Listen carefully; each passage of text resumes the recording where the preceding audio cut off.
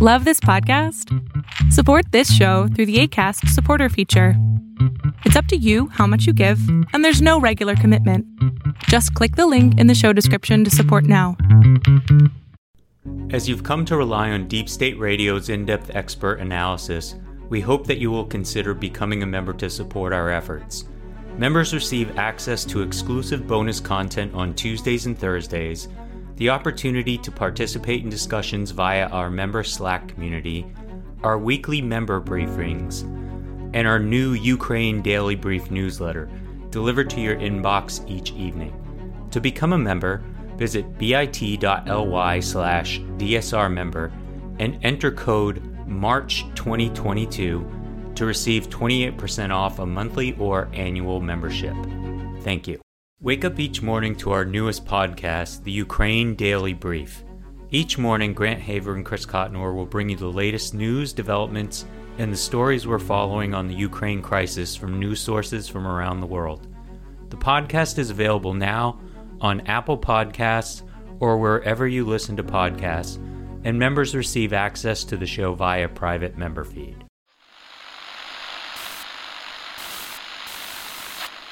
9, 12, 10, 28, 2, 23.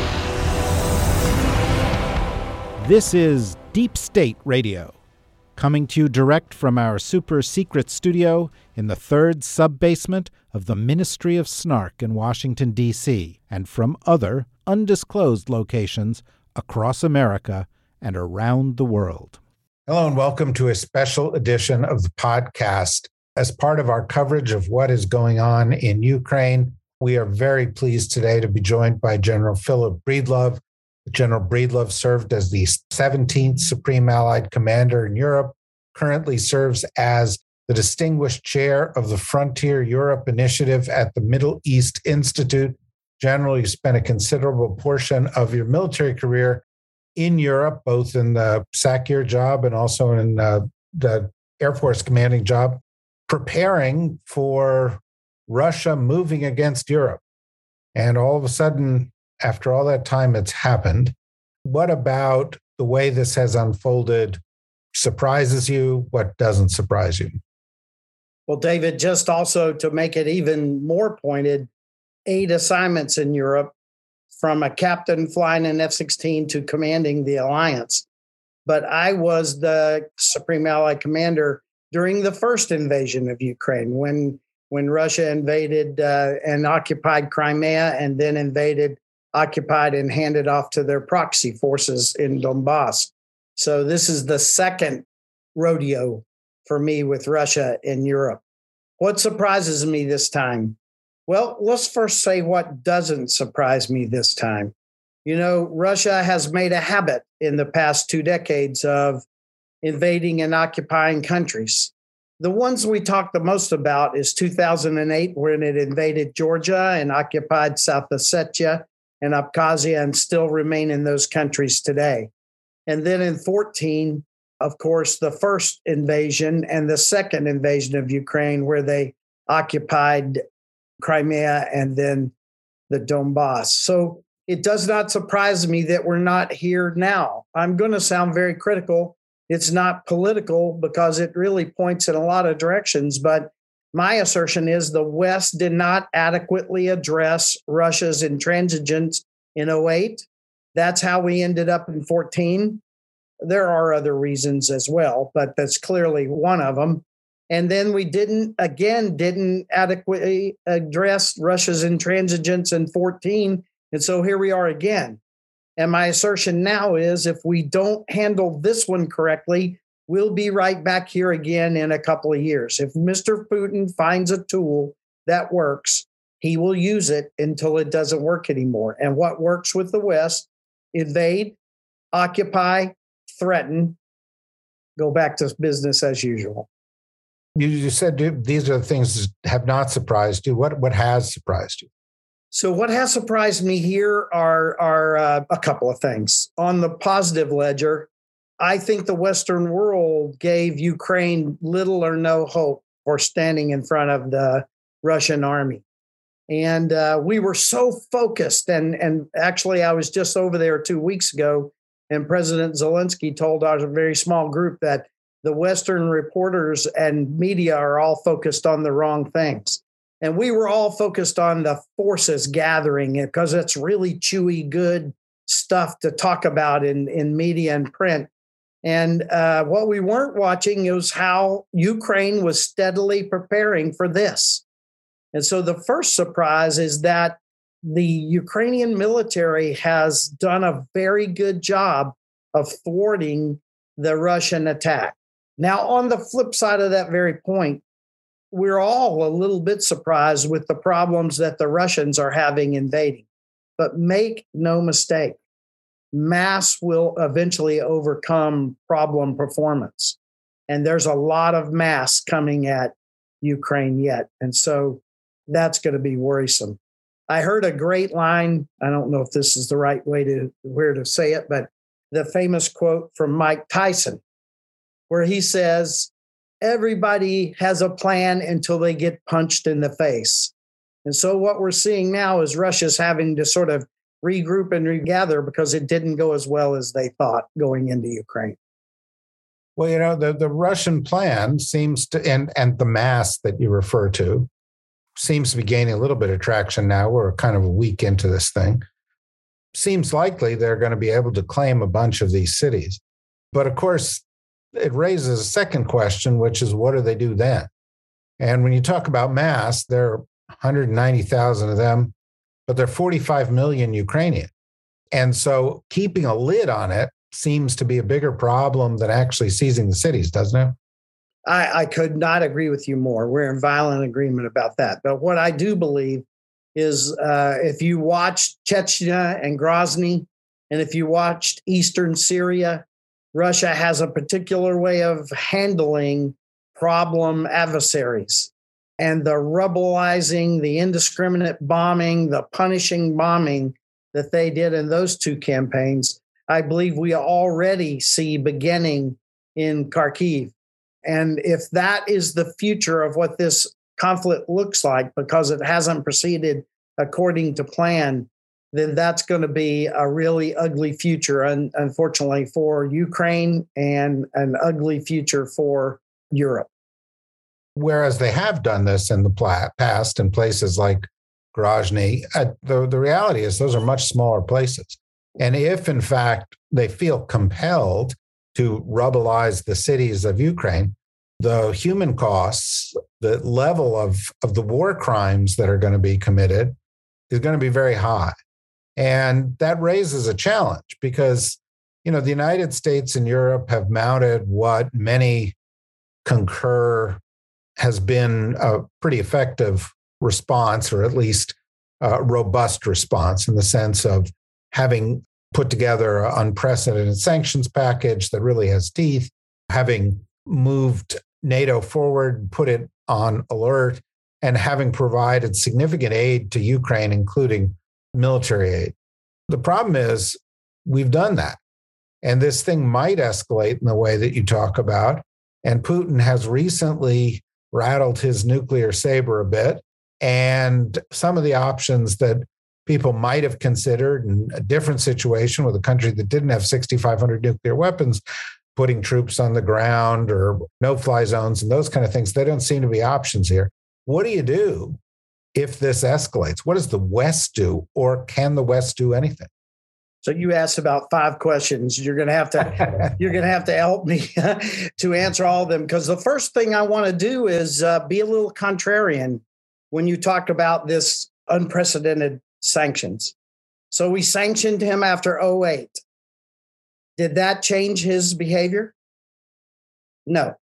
What it did do is punish Russia, punish the people, and punish the economy. But did it change Mr. Putin's behavior? The answer is no. So we sanctioned him mightily after 2014, and it hurt Russia. It hurt the Russian people. It hurt the Russian economy. But did it change Mr. Putin's behavior? No. So now we have sanctioned him and threatened him with sanction before the fight started. Did it deter him? No. So I think that history would tell us right now that Sanctions so far are 0 for 3. Mighty Casey has taken 3 swings at the bat, and it hasn't worked. And that's why I do believe we need to engender some new think about what we might do. Okay, remind me the second part of the question. Well, no. The second part of the question is new think. We've done sanctions, we've given them military aid, right, and we've moved NATO forward. And so, are there other ideas that are actually available options? So I believe that I was contrary, but I believe we are doing a good job. And frankly, for the first time ever, I think that White House has actually fought an information campaign. The whole business of outing Russian actions through intelligence was actually, I think, a really good series of parry and thrust. And so I applaud that. You already know where I stand on sanctions. I hope they work. They will only work if the Russian people rise up. They're not going to work if you're waiting on Mr. Putin to capitulate because of sanctions. That, I'm telling you, will be 0 for 4 if you could get 4 swings at the ball on that, if that's what you're counting on. The other things, let me just throw a few things out. You mentioned the no-fly zone. I actually believe that possibly a humanitarian no-fly zone may be appropriate. And very soon, when you have besieged cities and people getting hammered by indiscriminate shelling, we're going to need humanitarian corridors to get in there to try to save lives. Because Mr. Putin's not going to be worried about saving lives. He's going to do what he did in Grozny and what he did in eastern Syria. And then the question will be, how many Ukrainians have to die before the West does something? That will be the question. And so I believe there are variations. Humanitarian no-fly zone is a very different set of rules of engagement, and it does not call for offensive action unless fired upon by the imposing force, et cetera, et cetera. So I do not give up on these things that people are writing off right now. SWIFT was off the table until it came on the table, okay? No-fly is off the table until it comes on the table. And I think that's, again, going to be a function of how many Ukrainians have to die before we do something. There's been some talk, and it sort of was on again, and then it's off again. And then today, Secretary Blinken was talking about it, and sounds like he's going to look into it again, of EU states providing aircraft to the Ukrainians. And at one point, it was 70 fighter aircraft, and then that deal seems to have disappeared. And Blinken's, is leaving shortly, and it looks like he's going to go and talk about it again. What do you think the prospect for that kind of support is? I hope it works. Not under the original construct that was proposed, and I'll get to that in a minute. But I think that deal was taken off the table by some very influential nations, and I'm going to leave it at that because I'm not going to be the source of that news.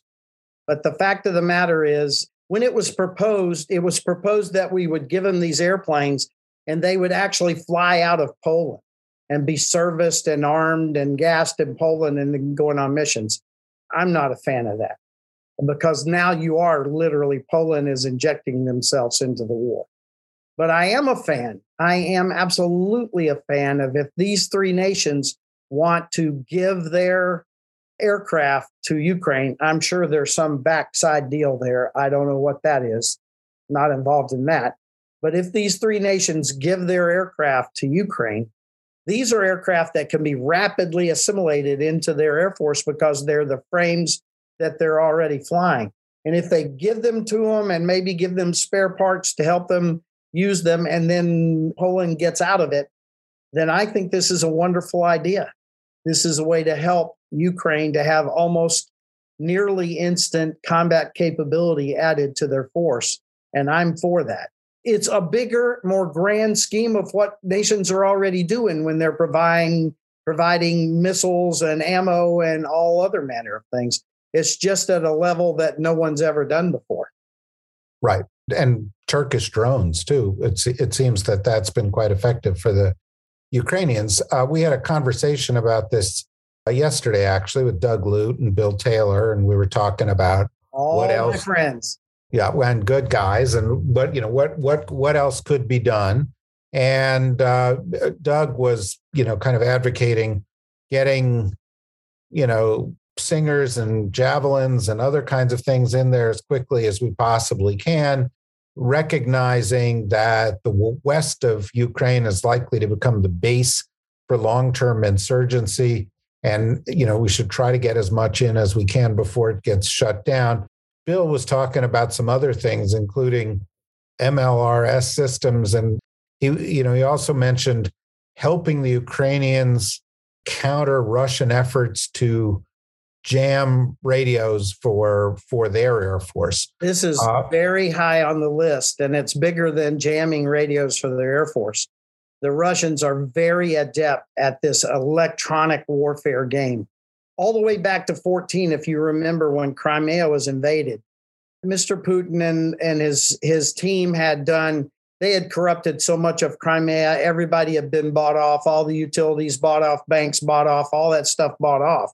But the three really, and a tiny fourth military garrisons in Crimea, they had not been fought off. They were still loyal. And when they flipped the switch and says, we now own Crimea, it was both physical cutting cables, electronic warfare, jamming communications, and electronic warfare capabilities, jamming any military responses that just basically disconnected Crimea from Kyiv.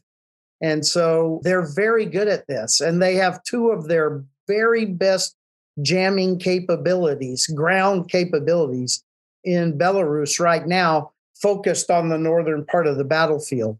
And these guys were exactly right. This is very high on the list of things that some groups like Friends of Ukraine Network are pushing to the Congress right now to say electronic warfare is right at the top. You mentioned dissent in Russia. And of course, we've seen a level of dissent that I think surprised probably even Putin. You had a couple of senior military officers express concern about it. You had a couple of senior members of parliament do it, sports stars, actors, people demonstrating in the street at significant peril. But one thing we're also starting to see is some hesitation, apparently, and again, reports are spotty, among Russian troops that are in Ukraine. There was a New York Times story about them puncturing their own gas tanks. There have been a number of stories about Ukrainians capturing Russians, and they said, we didn't know this is what we were coming here to do. And fighting a long war against your neighbors without real provocation requires a certain kind of will among the fighting force. Do you think that's an issue here for Russia? It is. I was on today in a group with ministers from Ukraine, and we all have to agree, no matter whether it's the good side or the bad side. Having been a major commander 8 times, one of the things I've learned is it's never as good or as bad as you first hear. Okay? And even the good guys, sometimes the fish is bigger when the tail is told than when the fish is caught. And so we need to be careful that we're not spreading false things. But here's what I do see. From a lot of sources that I trust, there's a lot of indications that this military was not completely into this action. Now, the regulars, the contract soldiers, those are pretty tough guys, and they're going to stay on track. The conscripts are another story. And even the contract, the professional military folks, as well as the conscripts, a lot of them apparently didn't know what they were going and what they were doing. I mean, Russia's story into the rear today is they're calling this a special military operation.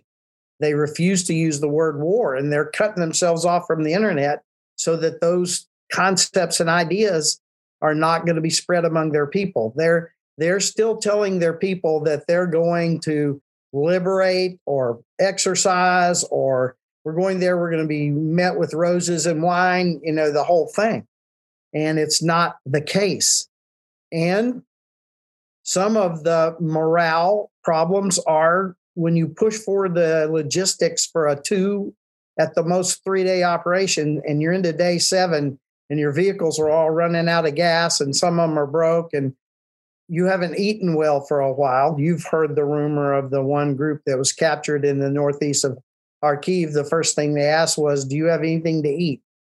Okay, these are problems. And there's enough of this out there that I believe there's something to it. We need to be careful and not further inaccuracies, but there's enough here that it's pretty clear this wasn't perfectly laid out. One of the narratives about this is that Putin has made a number of miscalculations. He miscalculated about the ability of NATO to provide a unified response, miscalculated about U.S. leadership, miscalculated about Ukraine's ability to push back, miscalculated about the way the world was going to respond to all this. And all of a sudden, we find ourselves a week into this thing with a scenario or a variety of scenarios that are quite unlike the ones that we were discussing 10 days ago. Because there don't seem to be many scenarios that work out very well for Mr. Putin. He can come in, he can take these cities, but holding them is going to be real tough. And he's going to be real tough, David, but horribly expensive. You know, he's already got a stressed economy. The sanctions that have been laid on him now are huge. They're actually pretty good. You heard how I think about sanctions, but these are good sanctions. And then secondarily, he was already, we heard, hemorrhaging money to keep the Donbass alive. Think if he's trying, like you have laid out well, think if he's trying to keep an operation around Kyiv that's going to be huge, keep an operation around Kharkiv, and now you see this whole issue in the south expanding and maybe addressing both Mariupol and Odessa. We haven't even started talking about how much it's going to cost compared to what he was laying out just for the Donbass. Right. I mean, and people, I've heard all sorts of numbers, but certainly billions and billions of dollars a week. And so the question becomes, is there an off-ramp? And I ask that question because, I'm very sympathetic to the view that you just laid out here, which is, I think also the responses in 2008, 2014 left the door open to this. And so we want to get an end to this, particularly if there is the carnage that you describe. But on the other hand, you don't want to get an end to this that invites this again in a few years. Or, David, I would say we don't want to accept an end to this that freezes the current situation. I find it unacceptable to begin to negotiate saying you can have everything you've conquered. Right. And so that becomes a question, what is the end game for this? Is it back to status quo ante prior to this invasion? Is it to, prior to 2014? What degree of neutrality is okay for Ukraine to undertake? And of course, they have their own agency here, and obviously they have to make their own decisions. But so far, everything that the Russians have laid out is unacceptable. And so the question becomes, can you even envision something that they would accept that's acceptable? Or do they have to lose or suffer or pay a lot in terms of blood and treasure for a long time before they'll get to that? I don't have any easy answers, but I have some ideas. I think how it ends, or how the arrangement of all of the land and who does what to who ends, is really predicated by how the conflict ends. If the conflict ends with Russia in control of a huge part of Ukraine, and then we enter into a period where that costs Russia a lot in an economy that's crippled by sanctions, and we have an active insurgency / I like to use the word resistance going on because it's bigger than an insurgency. If we have an active resistance in effect, that is one way this could end, and it will be a long way before that's resolved, because I think in the long term, Russia will end up losing in that instance, because I don't think they can maintain it. But that's a long, let me say it one more time, long time to develop. if this develops whereby Russia's own people rise up and he's got to do something about this. I'm a believer that's what's happening in the streets in Russia right now is a problem for Putin. If you know how the Russian people are, they want a strong man. And I hate to be sexist, but they want a strong man in Russia. And if Navalny was out and healthy and leading what was going on in the streets right now, I think Mr. Putin's calculus would be very different. But right now, it's that movement in the streets is sort of leaderless. And I think Mr. Putin believes he can handle it as long as that's the case. But if the people rise up and he has to go, that's one ending. If the people rise up and the oligarchs whose money is disappearing at an exponential rate, 1, 2, 3, 5 of those guys rise up and get rid of Putin, that's another ending. And in those endings, we might find a Ukraine that moves way back towards the beginning of this conflict. As much as I would love to say it, it's going to be a long time before Crimea is ever going to be resolved. We said that about the 3 Baltic nations, didn't we? It's going to be a long time till Crimea is resolved. And I don't know that any negotiation at this point would flip-flop the Donbass, because there are a lot of very Russian-leaning people in the Donbass, but they've been treated so poorly, they may be ready to turn. The only thing on the table left then is, does this come to some sort of a military conclusion? And that would be, that's a hard thing to think through, because Mr. Putin's already threatened his nukes. He's got thermobaric weapons in the country right now and has already sort of intimated that he's going to use them, or he's letting that leak out there so that everybody worries about it, et cetera, et cetera. So that's the cloudiest picture, is what happens if we actually go to a conflict that remains conventional. So, final question, but taking this next a step further, there is the issue between Ukraine and Russia, but there's also the issue between NATO and Russia. And what does this do to change NATO? Now, we've got Finland talking about joining NATO. We have Sweden talking about joining NATO. We have NATO more forward deployed. We have more resolve within NATO. And I think my own personal view is that the response of the leaders within NATO, certainly the response of the Germans was quite surprising. The response of the leadership within the EU and Ursula von der Leyen has been pretty robust as well.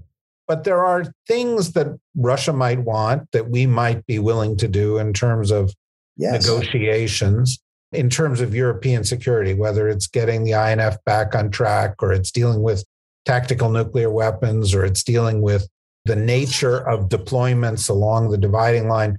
What should we consider? What shouldn't we consider? So I don't know how long you want to keep going, but I would like to back up and start with a first principle issue. So I'm sure you've read the 2 documents that Mr. Putin wrote us and said, here are my demands, sign them, or we'll use other methods. We now understand what that meant, don't we? In those 2 documents, I think you would agree with me, it's way bigger than Ukraine, what he wants. What he really wants is to rewrite the security architecture of Eastern Europe.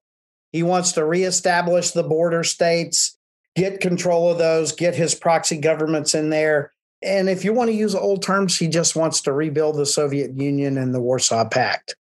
And he's basically telling Europe, we're going to do this. Either we're going to do it the easy way or the hard way. And he's showing us the hard way now. If you understand that he's after that, then I think you can better understand what's happening in NATO right now. NATO sees 2 things. Russia, once again, is using its land force to invade, cross an internationally recognized border, and change the sovereign nature of a sovereign nation. Okay? That's a big deal. That's how war wars start. So I think you see Mr. Putin telling us, here it is, sign it, or I'm going to show you what else. We didn't sign it. He's showing us what else. That is part of the calculus of rest of Europe. And the other one is, here is how I see Russia or see Europe in the future. And if you don't agree with me, it's other means. And so I'm proud of what NATO has done. People have accused me a long time of being a German apologist. I kind of am. I lived there 5 times in my life. Both of my daughters are born there. And I've served alongside one of the proudest militaries in this world back in the Cold War days. A young captain, Phil Breedlove, came out of his F-16 for a tour to serve with the U.S. Army, and we were right alongside the German Army, the Bundeswehr, and I was impressed with them. And I believe that Germany has a huge part to play in the security of Europe, as do the other nations of Europe. And as you said, we now see even the Swiss are responding to this. And think of that. And the fact that just 3 days ago in Poland, Finland, they're now over 52%, I think, more than 52% are now pro-NATO, et cetera, et cetera. So I think Mr. Putin has wakened the proverbial bear, not his bear. It's going to be different, I think, in Europe for a while. And I don't think this goes away like it did before quickly. Mr. Putin is killing Slavic men and women right now. And in my mind, he's murdering Slavic men and women right now. That is a big deal. That is a big deal. And I think he's going to pay internally for that. Part of those kids you were talking about that are not wanting to fight and stuff, poking holes in their own gas tanks. Part of that, I think, is they don't want to go attack their brothers and sisters. They do see Ukraine as sort of very close to Russia. And I don't think that his people are as behind this as he is. And so I think that NATO has changed in ways that will not nearly as quickly fade once this is resolved. And frankly, resolving this, as you and I discussed earlier, could take quite a lot of time. There's going to be animus here for a long time. Yeah, well, I found this conversation extremely valuable, and I concur with your conclusions. We're real grateful that you could take the time to spend with us and share your expertise. I think it's very helpful to our listeners, and perhaps someday in the not too distant future, we'll be able to continue the conversation. I'd love to come back. These are the kind of things I like to do, the 60-second, 90-second wonders sometimes on the more conventional programs. You never get to the substance. And I appreciate you listening to some of my rambling today. There was no rambling, and I did enough of those 60 and 90-second things that when we started this, that was the point, is that we could do some deep dives and really have the kind of conversations you want to have, right? So that's what we're doing here, and we're real grateful. And we'll be in touch soon. And for the audience, I want to thank you for listening. And tomorrow, we're going to do another broadcast, and we're going to have with us Senator Chris Murphy. So look forward to that as well. And in the meantime, bye-bye, everybody. Thank you.